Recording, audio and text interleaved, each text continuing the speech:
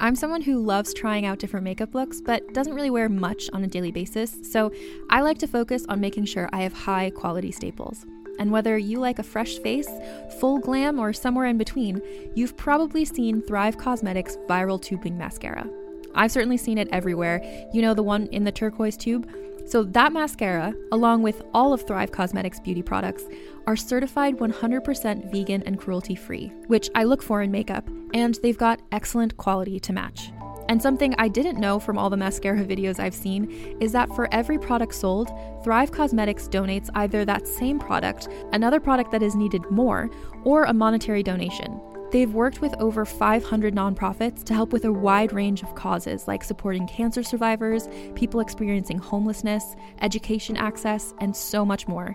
Knowing that makes me feel even better about using their products. And I do enjoy using them. Like I said, I like having high quality staples, and so my favorites are products that are multi-purpose, like the Brilliant Eye Brightener. It comes in a bunch of colors, and I like using them as eyeliner, eyeshadow, and even highlighter. Thrive Causemetics is luxury beauty that gives back. Right now, you can get an exclusive 20% off your first order at thrivecausemetics.com/thrive.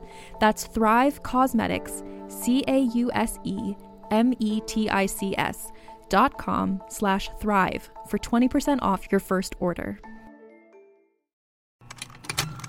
Contained herein are the heresies of Radolf Burntwine, erstwhile monk turned traveling medical investigator.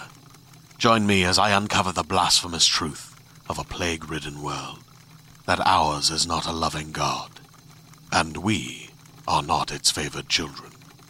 The Heresies of Radolf Burntwine, coming January 2nd, wherever podcasts are available. Hey everyone, welcome to Let's Get Civical. This is the podcast that breaks down politics, government structure, and dives into the context of current events, but in a super fun way. I'm Lizzie Stewart, comedian, feminist, and political junkie. And I'm Arden Walentowski, former Senate intern, campaign staffer, and political strategist. In this episode, we're talking about Geraldine Ferraro. So grab your vice presidential nominee. And let's get civical.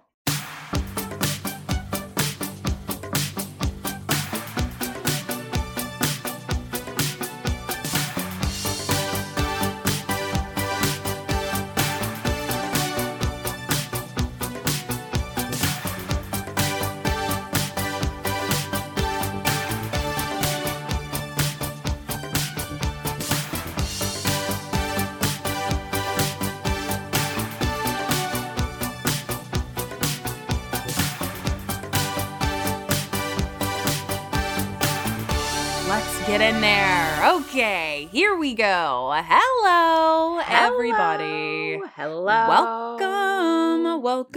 Welcome back to Let's Get Civical. I'm Lizzie Stewart. And I'm Arden Walentowski. And I'm going to stop singing right now. I know, because it's really... impulse. It's really rubbing impulse. off on me, and I have had one cup of coffee, and I am not strong enough to resist the singing temptation. No, I know. My coffee's gonna hit midway through this episode. I feel it. So we're gonna start out low, and then we're gonna get into it. It's gonna be like, as I do. Mm-hmm. But guys, welcome back to Let's Get Civical, the comedy podcast where we talk about the government, civics, how it all works in a way that makes us want to dance. Do a little jig. That's a new log line for us. That was really good. Thank you so much. I just came up with it on the fly. The coffee's hitting. Excellent work. But today we have a really, I think, exciting episode. It's very of the moment, because how could it not be? We're talking about Geraldine Ferraro. Yes. Who, if you don't know, was the first ever woman to be chosen as a vice president pick candidate, whatever you want to call it. Yes. So obviously with the pick of Kamala Harris as Biden's vice president pick, her name has been swirling around again because she was the first. She was the first woman. She was the first woman, and so we just felt like, who is she? Mm-hmm. Who is she? You know? I like can picture her face. I know that's what she's famous for, and then I know fuck all about Geraldine Ferraro. Yeah, she's really interesting. I found so many interesting things about her and her very vast career. So before we jump into it, just remember that you can rate, review, and subscribe to us if you love us or u.s. Either one. Rate, review, subscribe. We know you love all three of those things. Yes, Lizzie, for sure. me, u.s. Correct. We're sort of like the Three Musketeers, Art and I, and the United States and of the America. United States of America. Yeah, we three sisters. Sort of like. So yes. The Hocus Pocus crew, if there ever was one. Yes, for sure.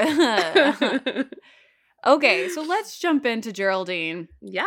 And we'll talk about her early life education. Just like at the top, so much, like I would say 80% of these notes are coming from the actual house.gov website. They did like That's such so funny. They did such an in-depth detail, like biography of her life and her career. And I kept looking for other sources and being like, this one's the best, like. Nice. So there'll be a couple of other ones sprinkled out, but know that primarily we went to the horse's mouth. And the horse is the house.gov website. Which is such an interesting place to find this. Or maybe not. I don't know. I know nothing about Geraldine Ferraro. Oh, because you don't know. Totally you don't know. So it's totally appropriate. All right. Yeah. Just wait. So early life / education. So she was the daughter of Italian immigrants Dominic and Antonetta? Antonetta? Yeah. Yeah, Antonetta. Yeah. What a gorgeous name. Antonetta Ferraro. Geraldine Ann Ferraro was born on August 26, 1935 in Newborough, New York. Her birthday is around the... Wait, are we... It's not the 26th. Oh. Get a grip. No, I was like... Maybe get a grip on the day. Get a grip on the day. But it is... We should release this on her birthday. Her birthday is a Wednesday. Oh my God.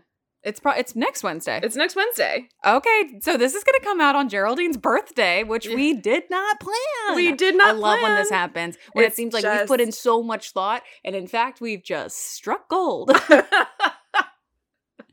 Okay, so this is coming out on Geraldine's birthday. God bless, Godspeed. Yep. And, okay. So she was the youngest child and only girl in the family. Geraldine was also born shortly after her older brother, Gerald, for whom she was named, died in a car accident. Oh. Can you believe that? I kind of feel, I'm not here to judge how you honor or mourn the death of a child because that's so traumatizing. But also what a weight to carry. Seriously. My name is from my brother, my older brother whom tragically died. Well, and I think also I would just always live with the sentiment of I'm the replacement child. Sure. Do you know what I mean? Yeah. That just feels so heavy. Yeah, it feels heavy. But nevertheless, Geraldine, from her brother Gerald. After her father's passing when she was 8 years old, Antonetta Ferraro moved her 3 children to the Bronx, where she worked to send her daughter to Marymount Catholic School in Tarrytown, New York. Oh. So she's all over New York, which we love to see. Yep. Geraldine excelled in academics, skipping the 6th through 8th grades and graduating early from high school in 1952. I wanted to do that. They wouldn't let me. You're like, I'm smarter than all of these people. Get me going. Listen, I did get a perfect score on the 8th grade state math test, so. Oh my God. I did not. As we know, numbers are not my thing. I'm all personality, honey. She earned a full scholarship to attend Marymount College in New York City, graduating with a BA in English in 1956. Love. While teaching, and then she went on to teach. So while teaching in New York public schools, Ferraro attended night school at Fordham University and earned her law degree in 1960. Yes, queen. And then on July 16th, a week after graduating from Fordham, this is going to seem like it's not important, but he's going to come around later. Okay. She married a real estate broker, John Zaccaro. Normally okay. I would be like, it doesn't matter. She got married, whatever. But he comes in later. Okay, great. A fun fact about Ferraro, she kept her maiden name as a tribute to her mother. Oh. Isn't that nice? That's nice. So let's talk about early career before she really dabbles in politics. Okay. This is again coming from House.gov and also a little bit from Britannica, which we love. We'd love to see. So these first two bits are from Britannica. In 1974, Ferraro accepted a position as an assistant district attorney in the Investigations Bureau in Queens. Talk about a bureau. That's hot. Well, I mean, we're all going to love this next one. She was transferred the next year to the Special Victims Bureau, where she helped to handle cases of domestic violence and rape. So, Law and Order, SVU. She is the original Mariska Hargitay. Yes. Oh yes. My One Lord. in the same. One in the same. That's so exciting. In New York, which like is just Dun, dun. what a horrible. I mean, not horrible, but like it must be really hard. Yeah. To work in that in that unit. Yeah, like in the 70s? 70s? The mob is running the show, like The show, on. and we were just discovering that like women kind of like had some kind of control over their bodies, and like gently discovering it. Rape was a thing, like that was real. Yeah. That like you could maybe. I mean, I don't know if this is at the point where they were like still thinking like you can't be raped if he's your husband, you know, like that sort of mentality. Right. Yep. I don't know if we'd come past that or not. I think that was the 90s. That was the 90s. Sorry. I feel like 20 years later. 20 years later, I feel like they were like, oh, interesting. No, it does maybe, mean no. Maybe it can be. Yeah. It can be. Fun fact, Ferraro later said her work in the Special Victims Bureau changed her political views from moderate to liberal. This is coming from the House.gov. Oh. I mean, I kind of get it. Yep. I would too. Finding the work draining and citing unequal pay at the district attorney's office, she left in 1978 and set her sights on Congress. It's just like not getting paid for what she's worth. And this is coming from House.gov. You know, like this isn't some like opinion piece, right? Like this is just like she wasn't getting paid equally. And she was like, I don't want to do this anymore. Like this is hard and you're not paying me. And you're not paying me. This is so, that reads like, an article from The Atlantic. No, it's all House.gov. That's so interesting. Good for her. Good for you, Geraldine. Trailblazer. Yep. So now let's move on to Congress. Her getting into the congressional game. Oh, okay. So again, let's see. Most of this is coming from House.gov and again, a little bit from Britannica.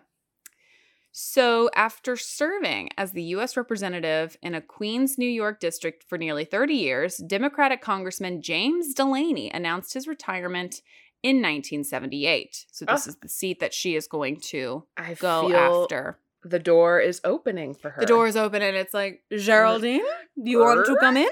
Oh, come on down. Capitalizing on her ethnic background and running on a platform of increased law and order, good Lord, I hate that phrase so much, support for the elderly and neighborhood preservation, she secured the party nomination with 53% of the vote in a three-way battle against Thomas Manton, who was a city councilman who had the support of the local Democratic leadership, and Patrick Dagnan.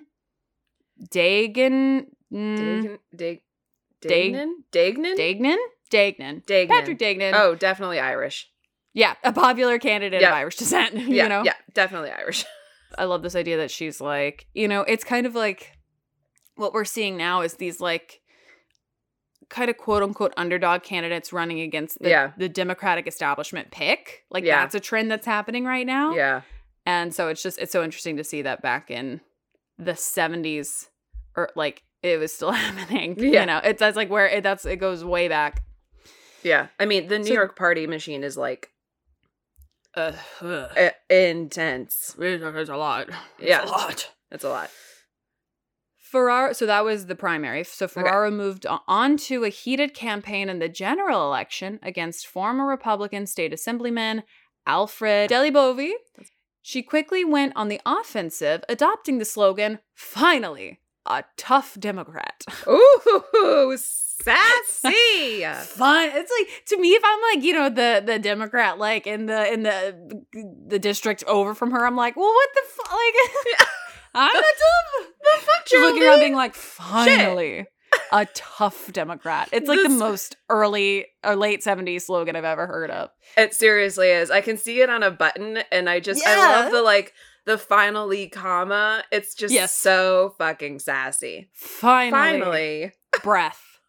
A tough Democrat. Like she's come home for a long day of work and she's like, finally, I'm here. Yeah.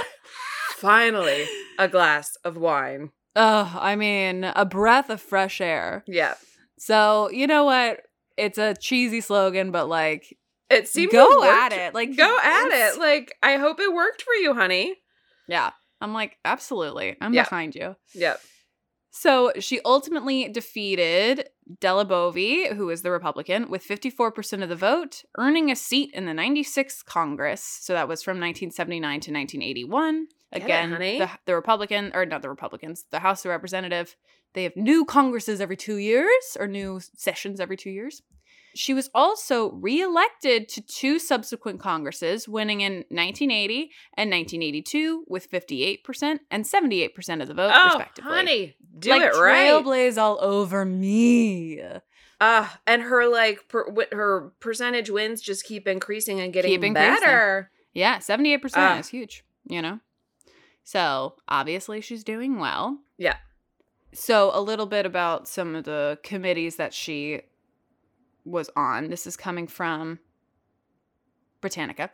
So in 1980, Ferraro was elected secretary of the Democratic Caucus, and she took a seat in the House Steering and Policy Committee. Other committees that she served on, you're going to love this, she was assigned to the Post Office and Civil Service Committee for the 96th and 97th Congress. Yes! She earned a spot on the Public Works and Transportation Committee. In 1981. Yes. She was also appointed to the Select Committee on Aging in 1979, a post she held until 1985. Then also she was on the Budget Committee from 1983 to 1985. Ooh, damn. All right. That's a big one. That was a big one. So some things to keep in mind about Geraldine as far as the type of congresswoman that she was. Uh-huh. Obviously, you know, she's a Democratic congresswoman and there's a lot of, you know, sort of liberal things that she did, and we'll talk about that next. But some interesting things because she was coming from like a pretty, not predominantly Republican, but she had a significant Republican presence in her district. So because of that, this is coming from House.gov. In deference to the sentiments in her district, Ferraro voted in favor of some conservative legislation, such as a proposed constitutional amendment banning mandatory busing for school desegregation, tuition tax credits for private schools, and school prayer. I forgot to mention she's Catholic. Oh, yeah. You know. But I think what is actually more notable, and I think what sort of prevails over her time in Congress and kind of just like across her career, is you could call most of her work feminist oriented, you could say. Yeah. So again, from House.gov, she was particularly critical of the Reagan administration's policies towards women, disdaining what she called the White House's efforts to glorify the non-working mother, stating, quote, "I don't disparage being a stay-at-home mother. I did it myself. But not every woman can afford to do that." Yes, honey. Yes. She sponsored the Economic Equality Act of 1981, and that legislation reformed pension options for women, protecting the rights of widows and divorcees, and allowing homemakers to save as much as their working spouses in individual retirement accounts. Yes. Which is like something I didn't even like think. You know, it's like I hear these things and I'm like, oh my God, yeah. Like things that you just assume would be assumption, like not even a thought, like, oh my God, geez, yep, okay, right. Ferraro supported abortion rights, vowing vowing to not let her religious beliefs as a Catholic interfere with her constitutional obligation to separate church and state. Honey, yes. Yes, it's not about what you believe. It's right there in the document, the pen to parchment, it's separating, and she's looking at it and be like, they wrote it on the parchment, so I gotta separate it. I'm like, where's everybody else? Where's everybody else? I feel like alone in leading this charge. I do. Sometimes I'm just looking around and I'm like, am I the only one who read the parchment? Right. Because it wasn't that weird, funky English, but it is English, and I feel like even in ye olde English, there's only one way to say separation of church and state. You know, right. Like there wasn't a different phrase for it. No.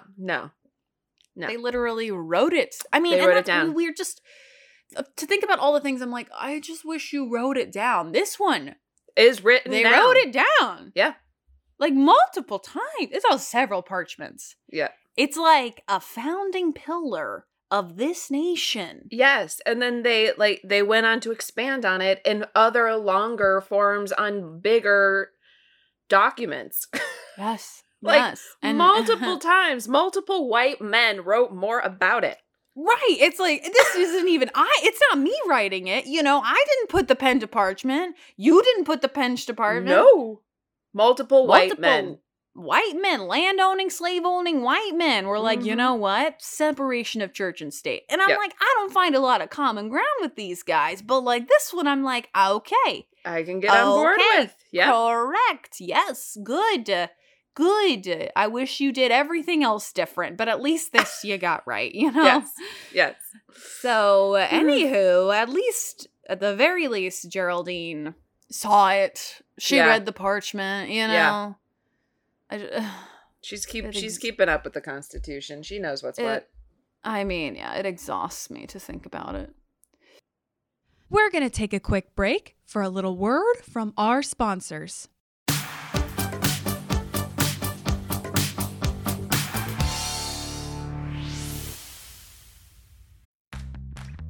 You can shop from anywhere doing pretty much anything. You might shop while working, eating, or even listening to this podcast. And however you shop, we all know and love the thrill of the hunt. But do you also know how to get the thrill of the best deals? Because Rakuten shoppers do. With Rakuten, they get the deals they love with the most savings and cash back. And you can get it too. Start getting cash back at your favorite stores like Sephora, Nike, and even Expedia if you're looking to get some travel in. And getting cash back doesn't mean you have to miss out on sales because those can just be stacked right on top. It's easy to use and based on a simple idea. Stores pay Rakuten for sending them shoppers, and Rakuten shares the money with you as cash back through PayPal or check. Download the free Rakuten app and never miss a deal. Or go to Rakuten.com to start getting the most bang for your buck. That's Rakuten.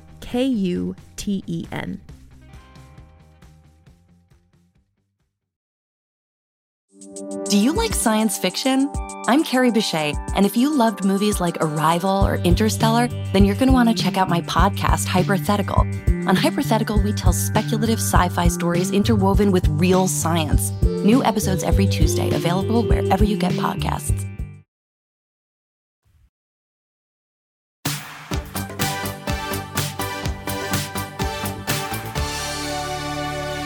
So, okay, so that's like her in Congress as a representative from Queens, New York, which we love to see. So let's turn the attention to the vice presidential run. Turn. I'm turning. The pages turned. So again, house.gov and also this time history.com. Shout out to history. So, during the 1984 presidential campaign, political strategists and feminist groups pressured the Democratic Party to nominate a woman to the ticket. It's like deja vu, really. Really. What leads up to her becoming the nominee. The moment, which hinged on the belief that seeking a woman as the vice presidential candidate would energize the party and help Democrats compete against the popular incumbent President Ronald Reagan, and that movement gained momentum in the months preceding the convention. Okay. As rumors circulated, the presidential candidate, Walter Mondale, planned on selecting a female running mate.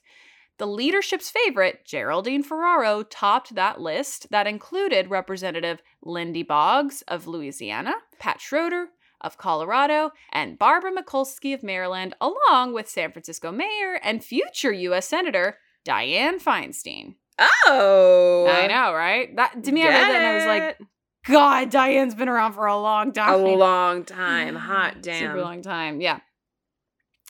In July of 1984, Mondale selected Ferraro as his running mate, making her the first woman to run for election for a major party on a national ticket.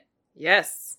During her acceptance speech at the Democratic National Convention in San Francisco, Ferraro said, quote, "There are no doors we cannot unlock.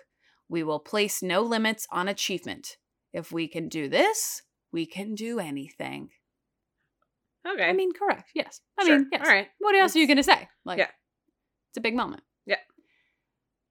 Down 16 points in the poll when Mondale named Ferraro, then 48, his vice presidential pick, the excitement surrounding the nomination gave the new ticket a big bounce, bringing the polling to nearly even with the Republican challengers Ronald Reagan and his running mate, George H.W. Papa Bush. Papa Bush. Papa Bush. I forget. I know. I know. Hey. In his 2010 book, The Good Fight, Mondale wrote that he thought Ferraro would be, quote, an excellent vice president and could be a good president. I also knew that I was far behind Reagan and that if I just ran on a traditional campaign, I would never get in the game. Sounds like he's using the woman. Well, at least he can recognize that 2 white men are average. Yes, that's true. That's kind of to me of what it's that's like. Yeah, so because true. you realize that if you're going to pick another white man, yeah, you will equal average. Yep. That's so true. I mean, yeah. Great, get it. He added that his wife, Joan, shout out to Joan Mondale, oh goodness, urged him to select a woman as vice president, saying, quote, "Joan thought we were far enough along in the movement for women's rights that the political system had produced plenty of qualified candidates, and she thought voters were ready for a ticket that would break the white male mold." Yes, Joan.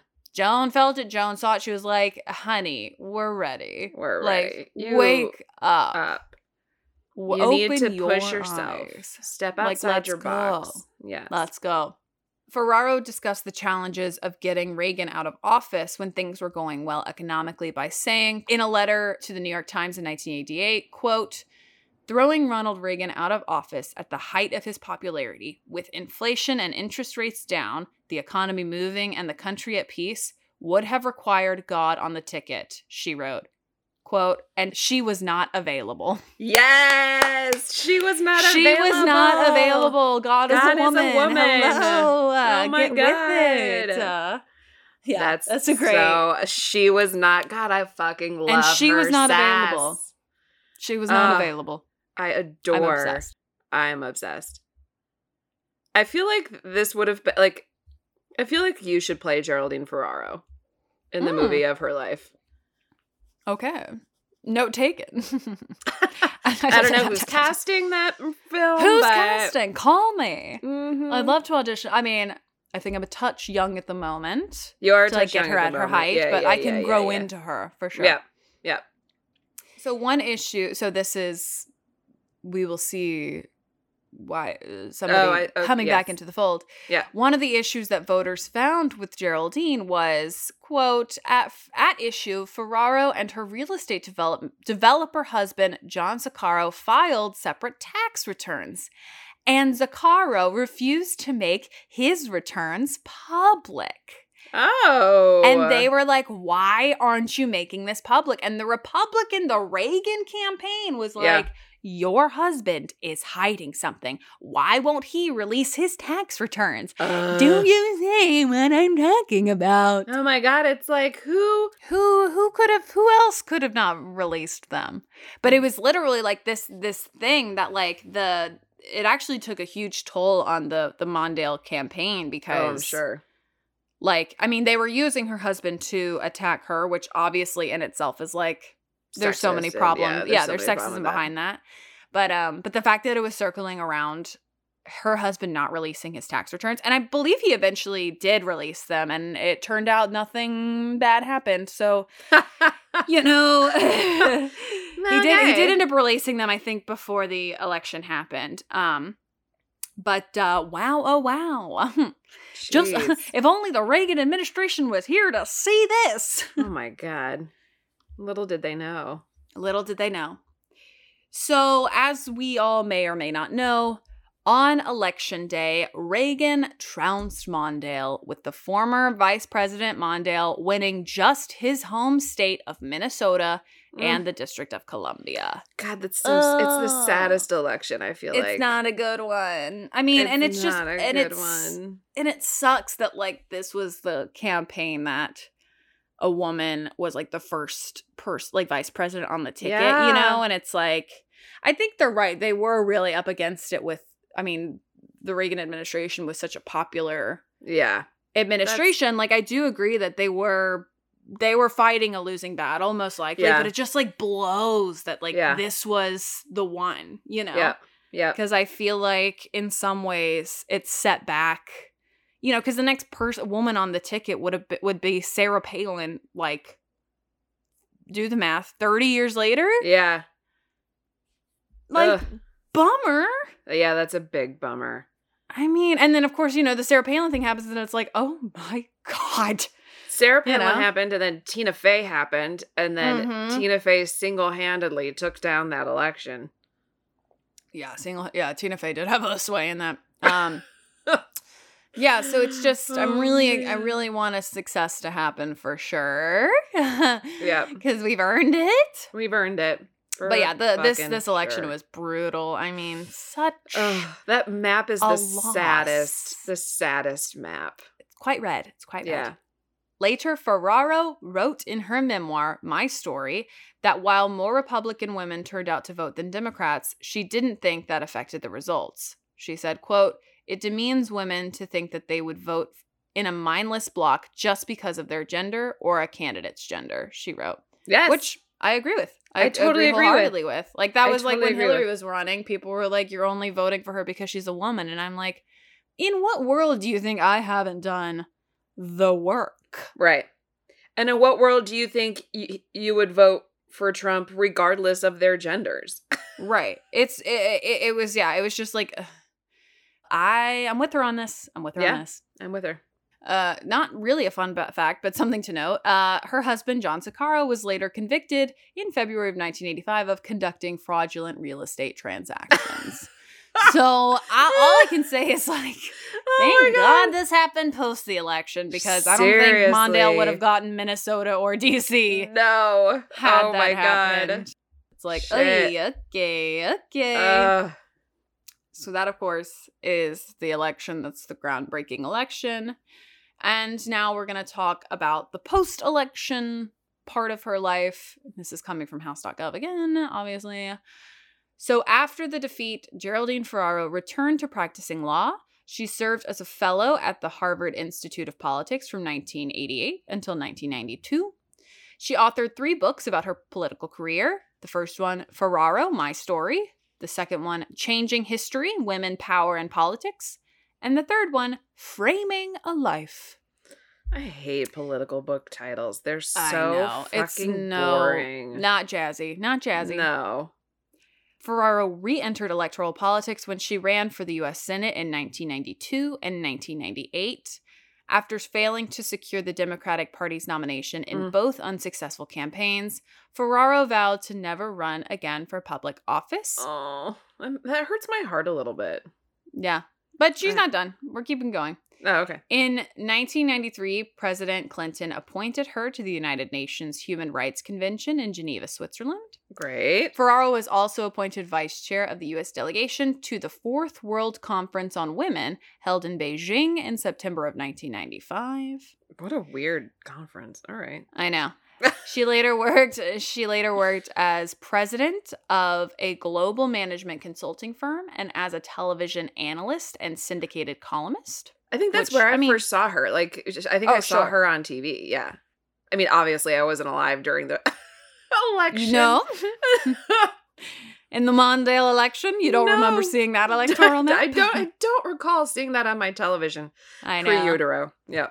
I know. I want to ask my parents, what was that election like? Was everybody just like, I know. It's like your grade school assignments are always like, ask your grandparents where they were when Kennedy was shot. Or like, that was mine. You're a little bit younger than me.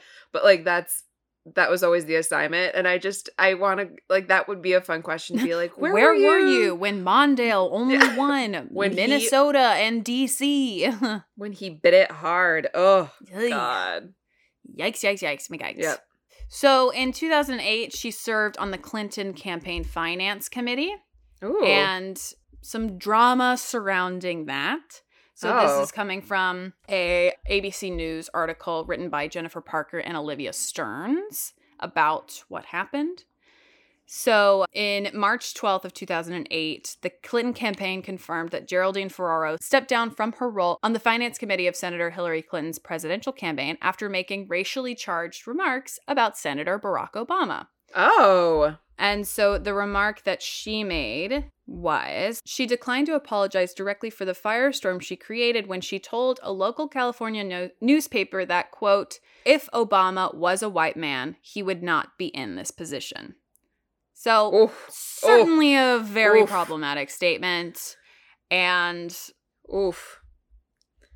yeah, there's no way around interpreting that in a different way. Right.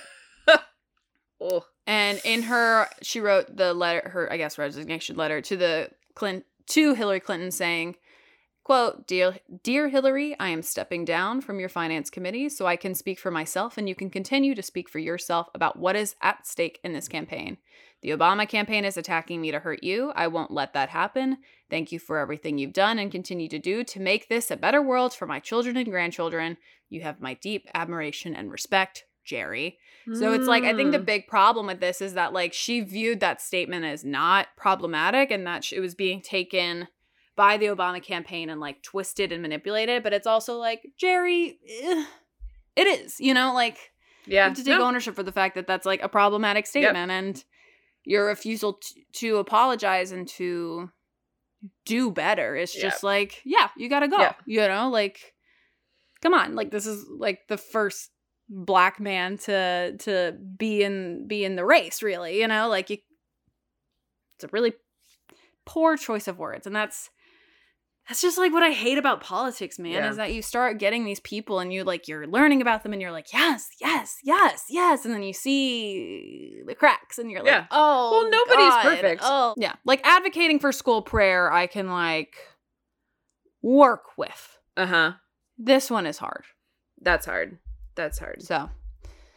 So that was, and unfortunately, that was kind of the last big thing that she did in the political sphere was this, because in 1998, she was diagnosed with multiple myeloma, which is a dangerous form of blood cancer.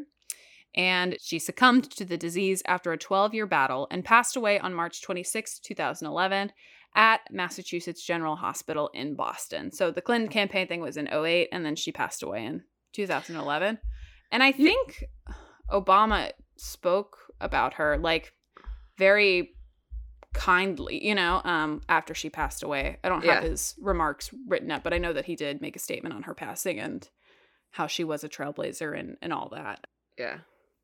So just a couple of fun facts to send us home, really.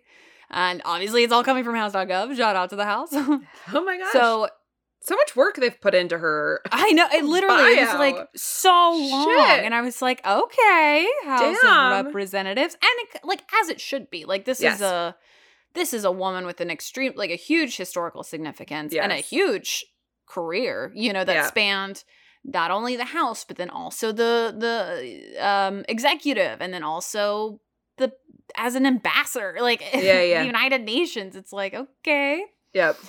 So she practiced law part-time while raising 3 children. Oh my I just Lord. like to point it out to be like, women can just do shit that men can't. Yep. In 1982, she was instrumental in achieving automatic delegate status. This actually might be problematic or not, but this is really interesting. She was instrumental in achieving automatic delegate status to the 1984 Democratic National Convention for 3/5 of the Democrats serving in the House and the Senate, an effort to give professional politicians a chance to unify and shape the party's platform. So this thing that we're now trying to basically undo, like superdelegates essentially, is what this is. It's like originating here with Geraldine. So funny. It's also funny because she unseated, or she like was the underdog candidate and beat against the party preference in her primary for her House seat in Queens. Yeah. That's so funny. I know. I was like, okay. I kind of dig the ballsiness of that. Yeah, and especially it's like now that it became such a, it's so funny because it became such a dramatic part of like Hillary's campaign, or Hillary's campaign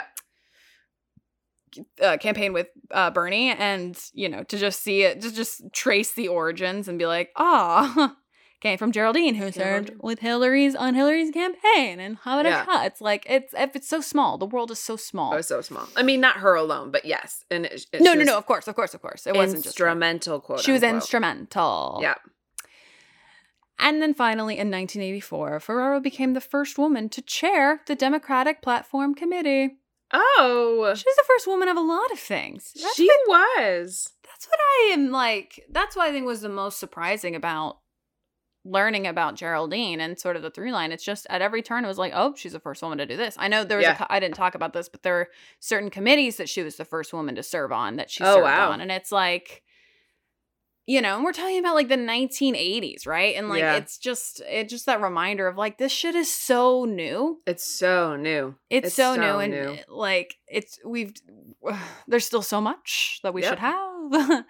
But I would say that's the through line of her, is that like, it wasn't just, obviously the vice presidential candidate was huge and the biggest thing that she was the first of, but it actually like preceding that and succeeding that, like there was a lot more firsts. Yeah. So that's Geraldine. What do you think of her? That's so What do you make of her? I think she's like, she's got some conflicts, but I think overall, you're just like, you're never going to find the perfect politician. And I feel she's a great example of that. Like there's a lot of good in her background. She is the first in a lot of things, but especially for women, I think the pressure is to like, you have to be this, like, you can't make any mistakes. Yeah. And, it's, men aren't held to that same standard. Like the thing that she said about Obama was fucking shit. But like, if a man had said that, no. Right. Like, would he have resigned from the committee? No. He would have like gone golfing and come back on the Monday. Like taken a sabbatical. Like that's, and so I just feel like, it's a very clear, I feel like she's a very clear example of, in many respects, women being held to a different standard. Yeah. And I think in some ways she really pushed those boundaries and broke some ceilings and exceeded people's expectations of her as a woman. And then in other moments, not excusing what she said, she's seeing the other side of it too. Yeah. Sure. Like, I completely agree. So it's like, it's such a harsher game for women, especially when you get to the highest ticket in the land. Yes. And that's what we've learned. And that's what we will certainly see this election, unfortunately. Oh my God. But I think at least we have, like, I think everybody is now prepared for it. Like, weirdly, I felt like, I think with the Clinton-Trump race, we certainly expected it, but I still think that there was something so surprising about it. Yeah. About because it was so the difference overt in the way they were treated. It was, at least now we're like, we know how bad it can get. Yeah. Like, we know how awful it can get. And so nothing is surprising anymore. Yeah. So I feel like at the very least, Kamala has that in her corner. So we'll see. But I respect Geraldine, and I'm glad that we're talking about her and getting her bio out there. Yeah. And, you guys, we love you so, so much. And if you like what you heard, you can find us on Twitter and Instagram at Let's Get Civical. Like we said at the top, you can rate us, you can review us, and you can subscribe to us.